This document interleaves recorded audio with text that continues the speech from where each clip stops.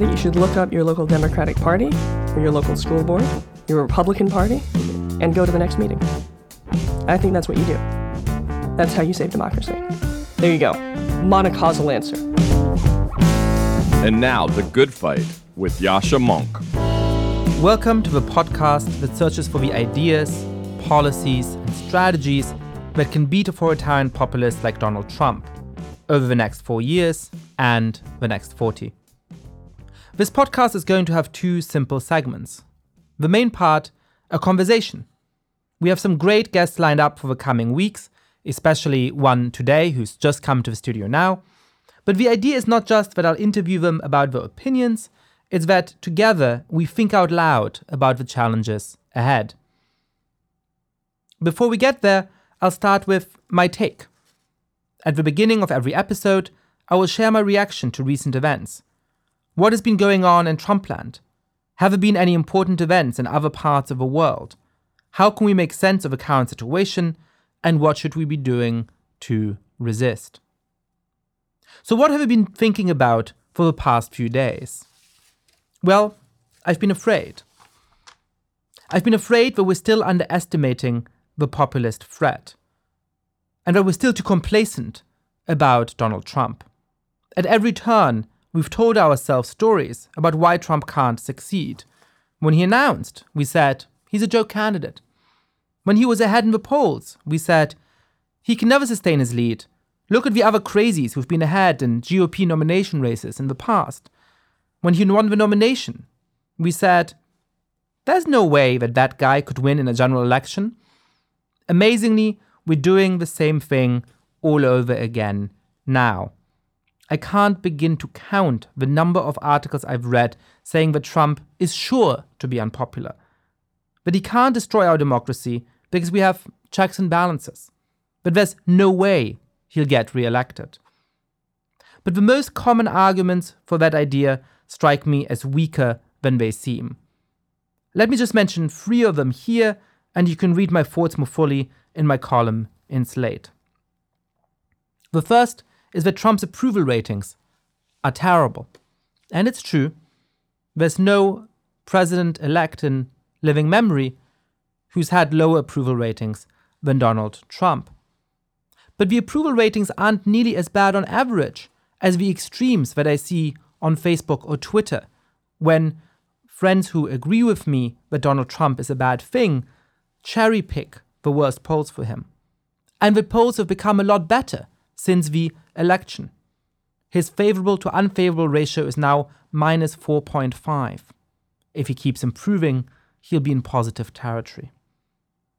Another reason why they say that Trump is not a real threat is that his supporters will rebel if he slashes taxes on the rich or does big favors to corporations. And it's true that he has a strategic problem there. He said that he would stand up for ordinary working people, and yet he's doing an economic policy that will harm them. But voters are very bad at holding politicians accountable for the situation of the economy. Trump could get lucky because some of these policies could cause a short-term economic boom, and if he times that right, he will be looking good in 2020. And even if that doesn't happen, he can sell himself as a hero by saving 500 jobs at the carrier factory over here, 500 jobs in some other factory over there, and if the media keep going along with that narrative, as they have done since the election, that might look very good. Another argument that people say is that he's promised to build a wall and do a lot about immigration, and he can't actually do that.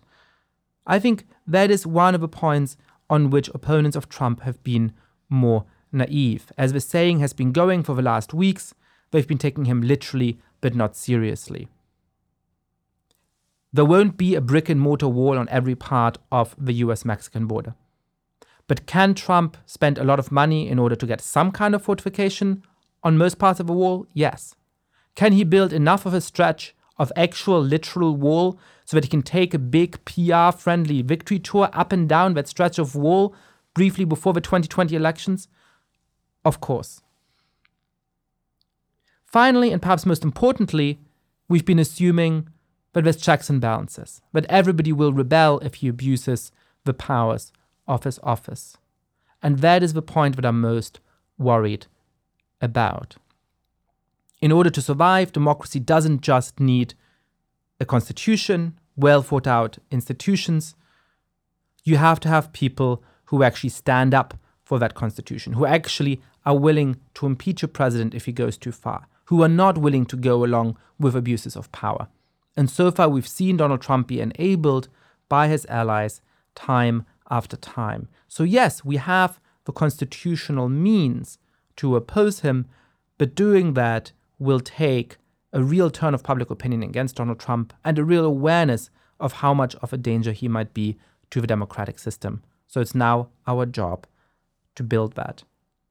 I do think we can beat Trump, just as I think we can beat populism around the world. But the first step is to jettison our comforting assumptions and take a hard look of what is facing us.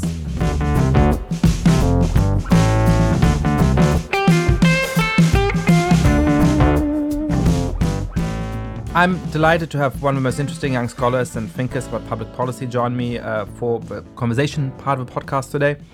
I've known Vanessa Williamson, who's now a fellow in governance studies at Brookings, since we're graduate students together at Harvard. In her first years there, she did a lot of research about the Tea Party, crisscrossing the country to speak to activists. The resulting book, The Tea Party and the Remaking of Republican Conservatism, co-authored with Fides Koshpo, is one of the best things written on the rise of American far-right populism.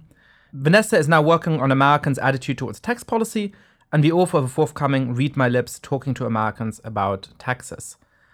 Vanessa, one of the things I've been thinking about is it's sort of easy to feel powerless in the face of a Trump presidency. I know that you've thought a lot in broad terms about civic activism and more specifically about what we might be able to do at the moment. So what can ordinary Americans do to actually stand up for the right things in the next 4 years? Well, I think a lot of Americans have been, planning to protest and sort of lodge their objections in social media and even donate to, noble causes. But I think one thing that would really make a difference is if people went back to a kind of an older style of activism, a style of activism where they actually participate, right, in local organizations. Mm-hmm. Traditionally, Americans are famous for their interest in volunteering, and that persists, but it persists in a slightly different way that makes people a little less practiced when it comes to, speaking in front of a group or running for local office, that kind of thing. So I think that one thing I'd love to see is people re-engaging in democratic organizations that already exist, whether it's a political party or, even a student group, and using those platforms to organize together, because I think together people are much more powerful in the face of these sort of broad questions of democratic decline. I'm both really convinced by that and really confused by that, right? Because, I can see, you have this image of, there's not speaking about Trump now, but there's a dictator, right? And, in Poland, always people organize and they stand up in the streets and, that's what brings the dictatorship down or something. But, how does that actually work? How does me engaging in even my local church group or my local choir or my local bowling league, how does that translate into something at the national level? And why does it matter that I practice speaking to my fellow bowling league, committee or something? Why does that matter? Well, first of all, I think that it's important just for average Americans to remember what democracy is really like. And I think that it's easy to confuse democracy with maybe voting every 4 years or with what we see going on in Washington. And that's actually that's not democracy. Democracy is when average people participate and average people have a say. So actually, that's not so much this is a way of resisting Trump. It's this is a way for us to practice our democracy, whatever is going on at the national level. So it's not just that it's helpful in order to resist at the national level. It's that it's actually a way of practicing democracy at the local level, even as developments might be quite bad at the national level. Well, I think that if we're going to defend democracy, you have to practice it. It's by practicing democracy that we learn to be citizens. That's why we think that all people can participate, right? Because it's just the practice that makes you capable of being a citizen, which is an old idea, but I think even now a radical idea. So that's one piece of it, right? There's the fact that too many people sort of live in this country more like subjects, right? Their experience of government is just being told what to do in one form or another. And that's not what this country is supposed to have been about traditionally, and it's not what we want our country to be like in the future. But the other piece of it, of course, is that local organization creates power, right? As individuals, no person is strong enough as a regular citizen to stand up to a dictator, but organizations are. And the thing, that sounds maybe like naive, but the reality is that dictators know that those organizations are problems, right? So there's some great social science work actually done by some of our colleagues looking at what the Chinese government bothers to censor on Chinese Twitter. Yeah. And what they censored was not people saying, oh, I hate the government sucks. What they censored was anything that smacked of collective action, even if it wasn't about the state. Even if it was in favor of a state, right? So there's an example where people were calling to sort of have anti-Japanese protests, right? Which sort of was actually very much in line with government policy at the time, by ratcheting up that rhetoric. But that scared them as well, right? Exactly. So it's not the content of social activism that matters. It's not the content of organizing that matters. Even things that are, not threats to the state in any direct way actually do undermine that sort of total power at the top, which I think is what we're all working to resist. So do you see that as one of the deeper roots of people's disenchantment with democracy, that there used to be these intermediary institutions? And what it meant to be a citizen of the United States was, yes, the right to vote for president every 4 years, but also the fact that you were, the treasurer of the local Veterans Association. Right. I mean, I think it's important, right, to bear in mind that our democratic past was not in any way perfect, right? I mean, for much of it, someone like me could not have voted, right? And many other Americans could not have voted.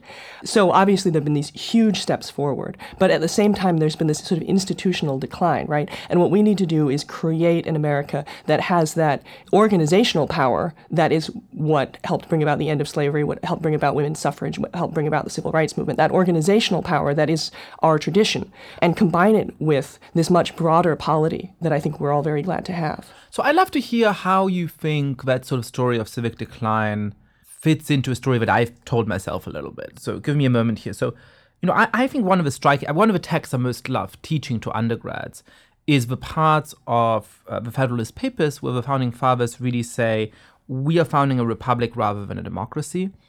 And the most striking passage is where they say that, the essence of a republic as opposed to a democracy is, in capitals, the total exclusion of the people in their collective capacity from any share in the government. And you can imagine the sort of faces of a bunch of 18-year-old, idealistic Americans thinking that, wait, hang on, this is not what people tell us about our political system. And I think actually then over the course of the 19th century, our political system gets sort of reinvented as a democracy. It gets redescribed as a democracy. Because democratic sentiment is rising, and because there's a sort of justification for it, right? Which is that, as John Adams says, well, it's not possible for all of us to come together into one place and deliberate together, because we're not in ancient Athens, right? There's too many of us, we're too far apart, we have to go earn our own living, so how would we do that? So, yes, we only get to vote every 2 or 4 years, but that's the most direct kind of form of government we can realistically have. Now, that was never quite true. You could have always had more direct forms of government, but it seemed plausible enough, and I think that sort of democratic myth did a lot to justify the system. And now I think people increasingly feel that our institutions, they don't quite do what they promise to do, right? That they don't actually allow you to go and vote directly. I know what it feels like to vote directly. I go on Facebook and I click like on something and the little button becomes blue for a second and the 3 turns into a 4, right? And that's much more direct than going to vote every 4 years. And so I think there's this sense that people have that actually the claim that we live in a democracy is slightly fraudulent. It's not quite true. And I think that's sort of slightly new compared to 50 or 100 years ago. But I guess, you might say, well, okay, so perhaps America was never quite that democratic at a national level, but it was democratic in other ways because people had these associations and so on. How does your story fit into that story? Or do you just think that my story is wrong? I mean, I think that there's no reason that we need to see these two things, right? One, the fact that you're voting among 150 million other Americans, right? So your say is undoubtedly small, even if every vote was counted equally and fairly. To see that as at odds with the sort of day-to-day democracy, right? Because if what you want is people every 4 years to make an educated decision about how politics should be, they need to be engaging in politics. Regularly, politics can't be a bad word. It has to be a word for how we choose how our society should be, right? So I don't see those two things as at odds. But I think Americans, and I agree, probably you do too, that in many ways we don't yet live up to the ideals that our country is supposed to stand for. And that should be mobilizing, not demotivating. It's our job to make this country what it claims to have been. Yeah, that's a nice way of thinking about it. So I'm trying to think, one of the real upswells of groundswells of energy has been the Tea Party, right? And it's a double-edged sword because it really got people involved into politics who had felt disempowered in many ways. But, in one plausible telling, it also provided the groundwork for some of the sort of more open racial appeals that you saw with Donald Trump's presidency. And so how connected do you think that the sort of Tea Party movement was to Donald Trump's candidacy? And what drove those? Right. So the Tea Party, on the one hand, I was terribly impressed by their level of local organizing. People ran for local school boards. People, they would arrange to all show up to the local Republican committee meeting. And these are extremely sleepy events with 5 guys who usually show up, and they're all the officers. And they would just come in with 100 people and vote themselves in, and they'd just be in charge of the local Republican Party. They would show up to, zoning meetings and all kinds of things. And often, I think really unfortunately, with sort of bad information about what decisions were actually being made there, and sort of concerns about policy that were overdrawn. People often thought that decisions about putting in bike lanes were part of some sort of UN conspiracy. That's not a joke. That's actually something that I had. So you sat down there with people and they looked you in the genuinely eyes. believe. What when you tried to explain, look, that's not actually the case. What was the reaction? So mostly that wasn't my job, right? My job was to understand what they were saying rather than to correct people. Because I wanted to see what people believed. But at one point there was one woman who was she worked in hospice care, which is a job that I can't imagine being emotionally strong enough to do, caring for people who are in their last days before they die. And so she was in some ways an extremely admirable person, but at the same time she believed in the death panels. And I don't know if you remember what those were. This was the idea that Obamacare, the ACA, would bring in panels of doctors or government bureaucrats or something that would decide whether to continue your care or not. Right. And so she thought those were real, and she was terrified for her patients. And so at that point, my co-author and I actually talked to her and said that, this is, my co-author, Theda Skocpol, is an expert on healthcare reform. And so I said, I've actually read this legislation. I assure you that's not what's going to happen. Just because it was a really sort of a human moment. And did she buy that? Was she sort of reassured by that? Or was she looking at you and thinking, or looking at Theda and thinking, why are you lying to me?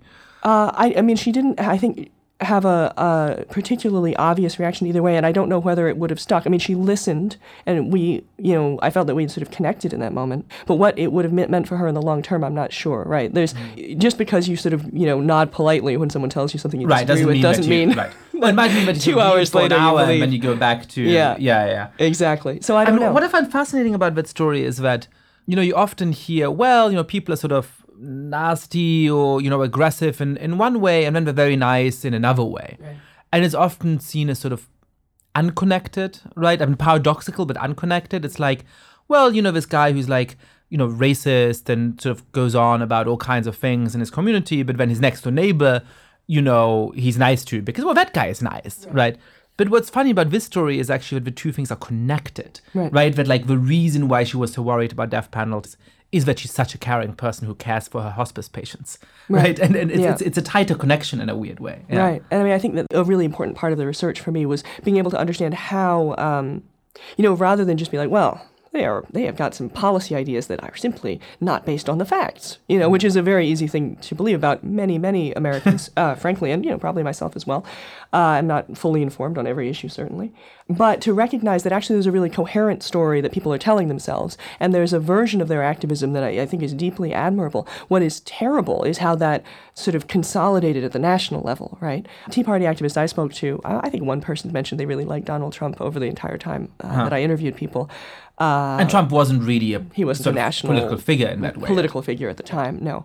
But they never really consolidated behind a single presidential candidate during the period of my research. But I think that what Donald Trump managed to do was really tap into several things that helped bring the Tea Party into power, right? On the one hand, the sort of very explicit anti-immigration rhetoric that he used. He really crossed lines that other Republican candidates, they dog whistled on subjects, right? But he was like, no, we're putting down the whistle. I'm just going to tell it to you. Yeah. This I'm dropping the pitch of a dog whistle by a couple of octaves. So totally audible for everyone. So explicitly racist things. And so that was something that I think was probably very appealing for a lot of people. People in the Tea Party were very concerned about immigration. So I think that's one of the reasons Donald Trump had such success in the primary.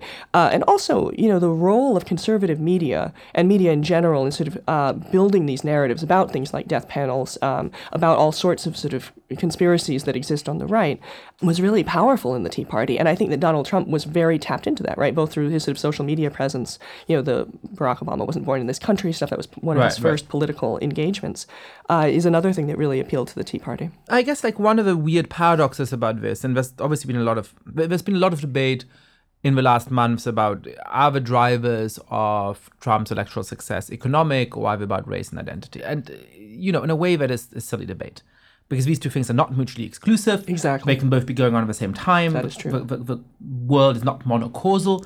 And moreover, these two things actually reinforce each other quite easily, right? We know from social psychology experiments and so on that when people feel economically threatened, they're also likely to become less tolerant, right?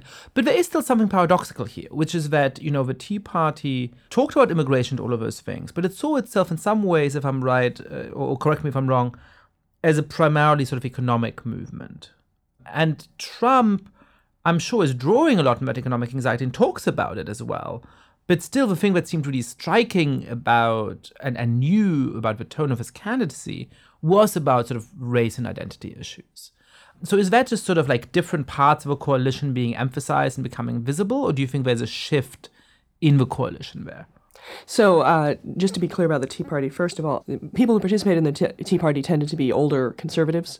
That means that on average they were doing better economically than many Americans. But that doesn't mean that they hadn't experienced a shock with the collapse in 2007, 2008.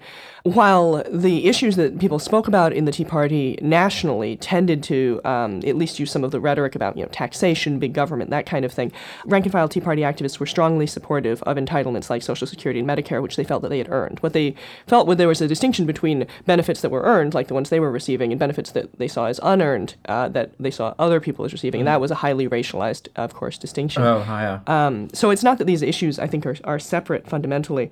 The other thing that I think really bled over from the Tea Party into the Trump campaign and actually preceded it as well is a rhetoric of sort of societal decline. Right? So older white conservatives in the Tea Party often talked about like sort of looking out in the country and it wasn't their country anymore, right? And interesting. I think what in some ways they looked at Barack Obama's campaign and a thing that liberals tended to see as a very positive aspect of it, like this is a younger America, this is diverse America, this is our future. They also saw those things and they just didn't like them, right? They wanted to go back to a more traditional America, and you see that in the sort of Americana of the Tea Party with the sort of the tricorn hats and at the very beginning. But all of that harkens back to an America that it is in the past and was also a lot whiter, a lot less diverse by sort of the modern categories of diversity. And so, when you have this intersection of young America being a more diverse America, the sort of make America great again rhetoric of Donald Trump really taps into that sentiment. So how does Donald Trump fit into that, right? Because on the one hand, as you were talking, I was also thinking, well, make America great again. Of course, there was the ground there for him to exploit that.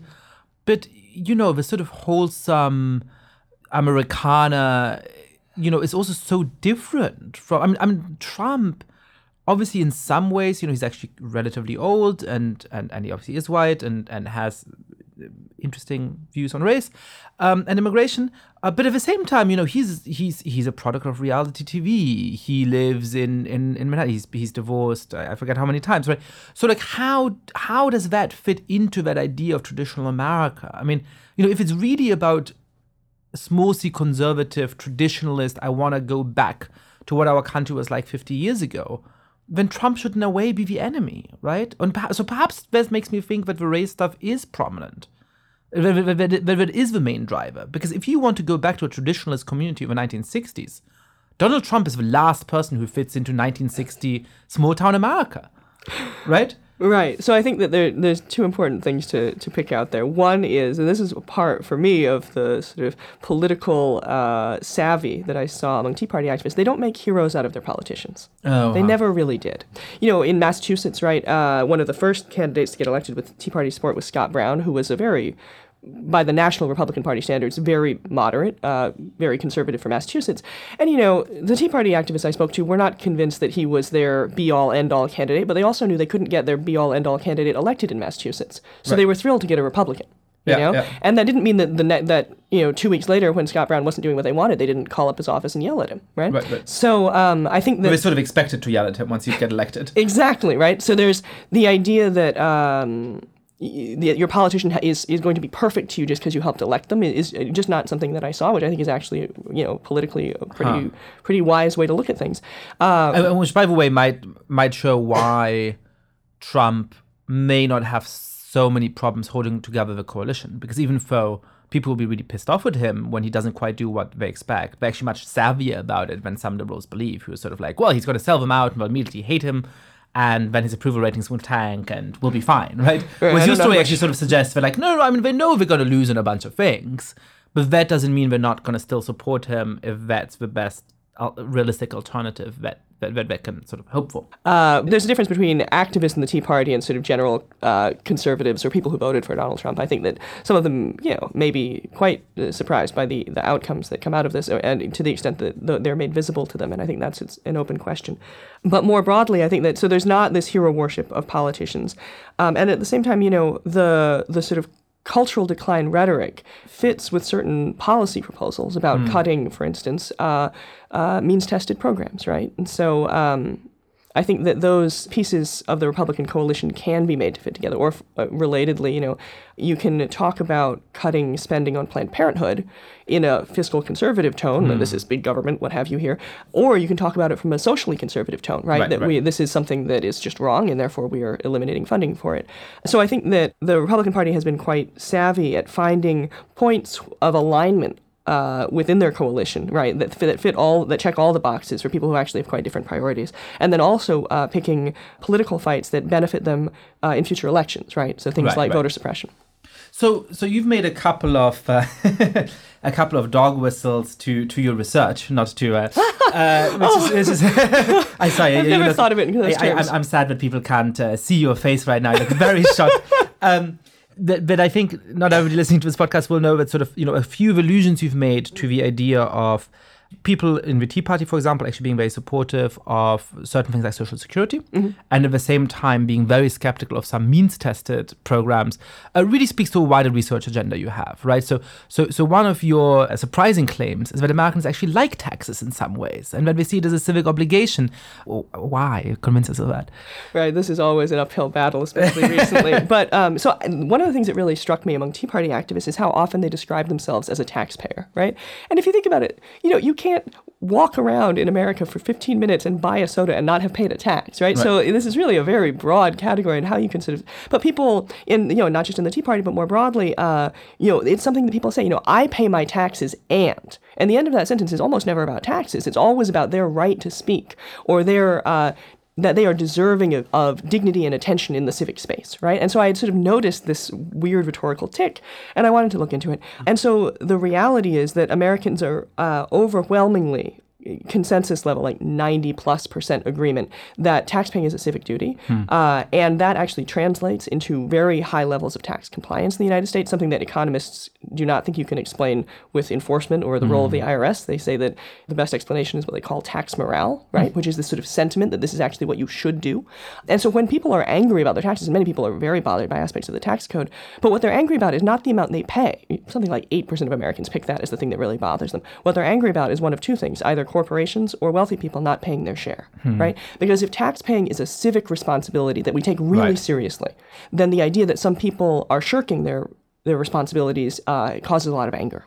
What does that mean for the kind of policies that the Democratic candidate should put forward in 2020?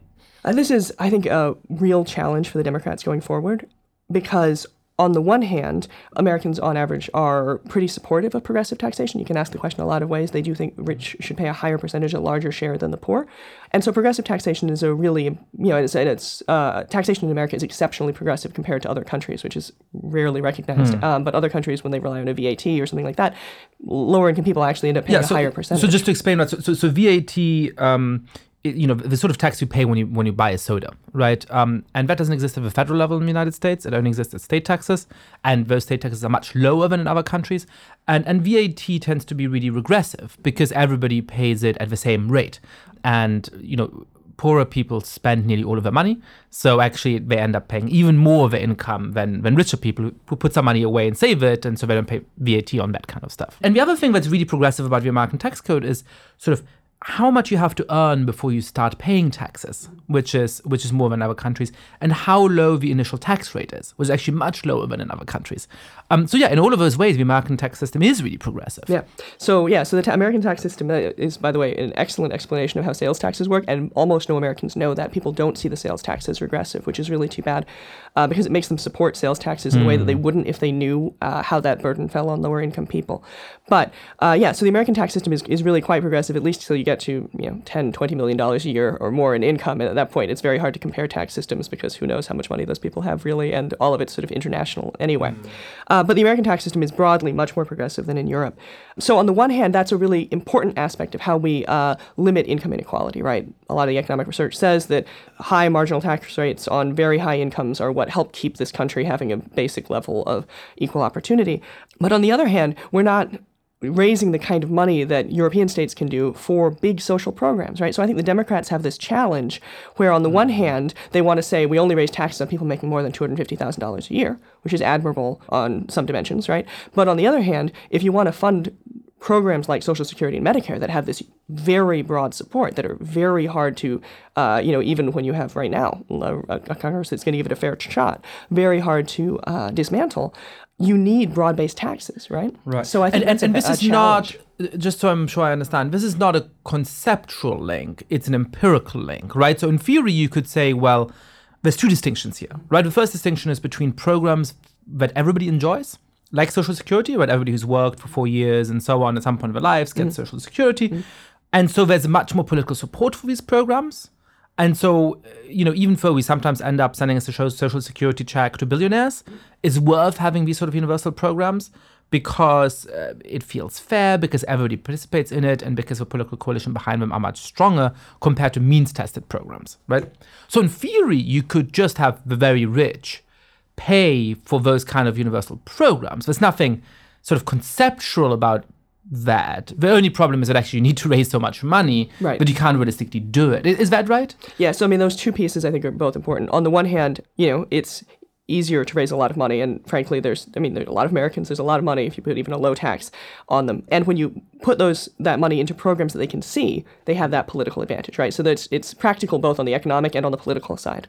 But I think it's a challenge for Democrats because it's not been the rhetoric they've been using, at least since Clinton was in office. So they've been really focused on raising taxes on the rich, which, again, has its huge advantages. But it makes it harder to put forward these big, obvious benefits that, first of all, protect the lives of American citizens and also have sort of a political currency that makes them sustainable in the long term. And do you think this is a matter of reinforcing the basis for existing universal programs, or do you think that there's new universal programs we need, for example, to deal with problems like automation and the massive job loss that may be facing us in the next 20 or 30 years? Well, I think there are a couple of programs that are out there. People have talked a lot about better family leave, family and medical leave. That's been a big push, sort of recognizing that raising kids is work, even if it's not paid work. And similarly, I think... And what might a program like that look like? Well, an interesting thing is in Pennsylvania, they've been talking about having, and I'm not sure that this is the best setup, but they want to pay for universal pre-K with a sales tax on soda. Right? Oh, wow. So that's sort of, one of the ways that people are talking about doing this. Now, whether that's the right idea because how much soda people drink and how much pre-K you need are not perfectly linked. I think maybe in a lot of it has some sustainability if soda issues. consumption goes down in the next years, then suddenly, there's not the money for this program that you need, right? Which is one of the other reasons why making the programs linked the way Social Security is, that you've got workers coming in and workers going out is a sensible way to do things. But so I think paid family leave is one of the big issues that you could get a huge consensus around. And then, of course, the question of changes in the economy leaving a lot of people without steady work used to provide them with social protections. How do you make sure that people have a basic, decent standard of living that allows them to participate as American citizens in a climate where jobs are scarce or inconsistent? I think is a really important question going forward. Yeah, I remember. So obviously, some people are thinking about universal basic income and all of those things. I mean, what do you think a Democratic candidate in 2020 should run on? Do you think they should run on, look, taxes are our civic responsibility, or recognize that, and we want to make sure that they're fair, but in order to do that, actually, all of us will have to pay for some of these new programs, and these programs will be amazing? Or do you think we should stick with this sort of, no, read my lips, I'm not going to raise taxes on people who earn less than 250K or whatever sum you might pull out of a hat? Well, I mean, I think that you can actually, call for both of those. You can say, we're all going to pay this tax for this benefit. You don't just be like, you don't just explain a cost to someone and not explain where the money goes. That is a terrible approach. Yes, of course. Right? So, I mean, you're like, here are some things that Americans need, right? Yeah. I know that you guys are struggling with the cost of childcare. I know that your parents are getting older and you're trying to hold down your job. How are you going to manage those things? Here's how we're going to do it, right? It's a simple program. It works like Social Security and Medicare. I think that's something that appeals to people. So that's one thing. And at the same time, Americans are aware that income inequality has grown, right? They don't normally guess the astronomical amount, but genuinely those numbers are hard to keep in mind sometimes. So people are aware that income inequality has grown. They're concerned about it. So I think that you can just as well, also alongside that, talk about tax increases at the top to, to create more economic fairness, more economic opportunity. But more broadly, I think that, it would be, this is me being naive. Here's my naive moment. It's good to know when one's being naive. I mean, right? I may have been being naive. We all have the areas time, where we're like, you know what, I'm just going to be naive on this. I'm jaded enough. This is one area where I'm preserving my naivety. This is me being Pollyanna, but I would be very happy to see politicians stop appealing to people's fears and start recognizing that the American voters are adults who have jobs and families and are responsible people and who can be trusted to confront serious political questions and, just to sort of treat voters with a dignity that I think we didn't see this year. Well, so, I think this is a really fundamental point, but I have trouble with what to make of it, right? Because I think that one of the reasons why you need a political system, why you need a party system, why you need, shock horror, a political establishment is precisely that it's a set of people who are saying, look, there's a bunch of things that are in contestation between us and a few things that are not. And some of those are basic democratic norms. I don't threaten to jail your political opponent. But some of those are speech norms and truth norms that, look, like we will not, all of us will massage the figures a little bit to make our record look better in small ways. That's always been a part of politics. But we're not going to just lie to voters. We're not going to just completely ignore political realities, like climate change, say, right? But what do you do, if you're a politician who wants to have an adult conversation with voters, who wants to be earnest and upfront, but the other side just doesn't play that game, and they're willing to lie, to exaggerate, to fearmonger. I've been thinking about this a little bit as though, 6 people are having a dinner party, right? And you want to have an instant conversation. You want to sit there and speak to each other in a polite way. And then somebody walks into the room and just starts shouting. And sure, you can just continue having your polite conversation with each other. But you can't hear each other anymore because the guy is standing next to you shouting, right? So what do? You shout back? But then when you shout back, you do, this is the, when they go low, where do we go? So I think there are a couple of things here. I think that there are institutional challenges to reaching voters in certain ways. Some of those are media challenges, right? I think that particularly in the primary, the right-wing media, sure, but the mainstream media gave Donald Trump a level of attention that was completely outsized compared to his ratings in the polls. And compared to the quality of his ideas.